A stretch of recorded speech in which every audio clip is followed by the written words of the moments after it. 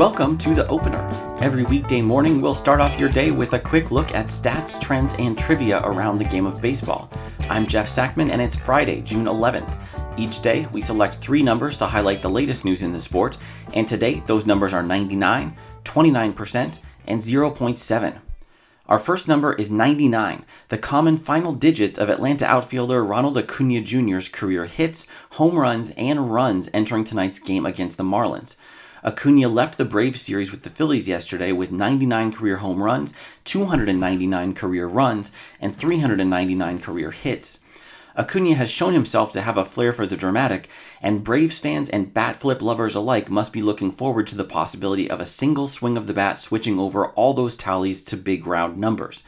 If Acuna smacks home run number 100 in the next 15 games, he'll surpass Ralph Kiner to become the third fastest in MLB history to do so. It's not just Acuna's on-field theatrics that suggest he might redouble his efforts. However, science argues for his doing so as well. According to a 2011 study conducted by researchers at the University of Pennsylvania's Wharton School, athletes use statistical thresholds that end in zeros as cognitive reference points and exert additional effort in trying to reach them. The odds are in favor of Acuna erasing those 99s this weekend in Miami. When he gets back to Truist Park on Tuesday, he can get to work on his home field on-base percentage, which currently sits at .399.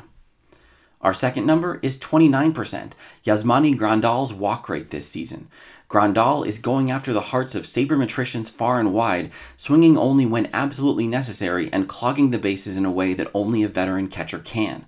But even a manager as old school as Tony La Russa has to appreciate what Grandal is contributing to the White Sox. After a dismal April brightened only by plenty of bases on balls, the former 12th overall draft pick has gone on a low-contact tear, getting on base 47% of the time and slugging over .500. A hitter doing so much damage could be forgiven for his sub-200 average, and even that is due to turnaround. Only 14% of his balls in play are turning into hits, a rate that the league's defenses can't possibly sustain, especially since Grandal is crushing the ball when he finally decides to swing. Almost 60% of his batted balls are leaving the bat at 95 miles per hour or faster. Among qualified hitters, only Aaron Judge accomplishes that more often. We can't deny that Grandal is batting 160, but he is surely the best 160 hitter the world has ever seen.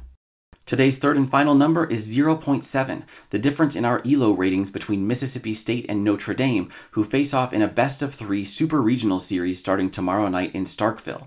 While national number 1 Arkansas has a 115-point edge on visiting NC State, and the Texas Longhorns outrank their opponent this weekend, South Florida, by 160 points, the only advantage that the Mississippi State Bulldogs can claim is the benefit of holding the games in front of a home crowd. The Bulldogs and the Fighting Irish could hardly have arrived at the same number via more different routes.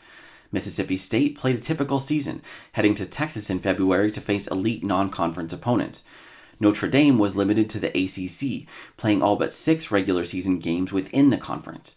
Despite the cloistered season, the Irish swept their regional last weekend by a jaw-dropping combined score of 50-5. We probably still don't know just how good this Notre Dame squad is.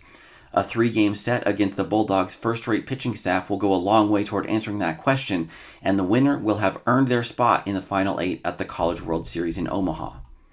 That's it for today's episode of The Opener.